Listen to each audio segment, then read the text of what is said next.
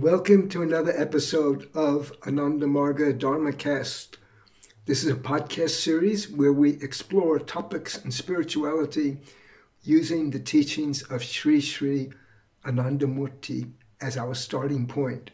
So today we're going to look at a discourse given by Anandamurti, which is called The True Nature of Bhakti, and is found in his book Ananda Vachanamritam, Part 7.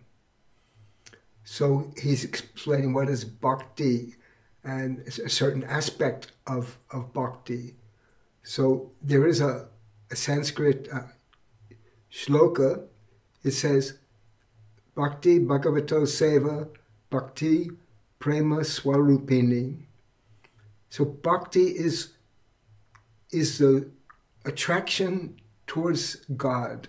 When we see the universe is based on attraction, everything is attracted to one another. That's how it holds together. But when we have attraction, we have a possibility. We could be attracted towards mundane things, or we can be attracted towards God. And when we have that intense attraction towards the Supreme Being, that's bhakti. In the first part of the sentence, it says, Bhaktir Bhagavato Seva. He didn't discuss that in this essay, but basically what that means is bhakti means service to God. When our actions are done to serve God and to please God. And in other contexts, Anandamurti has also said, in any case, if you serve humanity, you are serving God. But in this part, where this essay, he's talking about Bhakti Prema Swarupini. So we're talking about prema, and prema means divine love. But what is the nature of this divine love? And here I'm going to quote what he says. He says, that action which causes one's mind to become clean and pure, and one's words and thoughts to become identical. That is, one does not entertain two eyes, an internal eye and an external eye. That can be called bhakti. So this is a big part of human life, is that we're not sincere in a large part of the time. Because the best people are the ones who they think something, they say the same thing, and then they do it. They're straight. There's a straightness of their mind. Then there's another category of people who will think one thing, they will say something, they will do what they say, but they're also thinking something else inside. So that's a second category. And the worst category is someone who's thinking something, saying something different, and then doing something different. And in this essay, he calls attention to politicians, that they often are in that third category. They're thinking one thing, they say something, and then they don't do what they say, and humanity suffers for that. But prema, when there's prema, divine love, love for God, and it's a pure love, then the person who does that is straight. So we have to become straight in all of our thinking, doing, and saying, and then we have to have this love for the Supreme Being too. So he says, the mind becomes smooth, soft, and tender.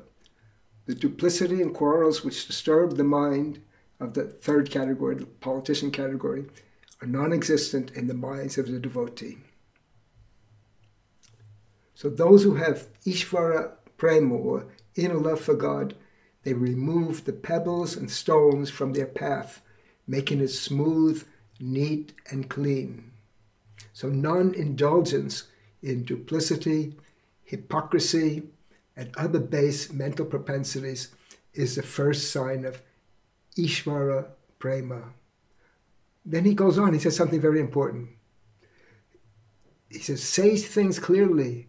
Say, no, I am unable to do it. I shall not support you. Or talk straight. Do not say things like, it is good to see you again. Yes, of course, I shall think it over.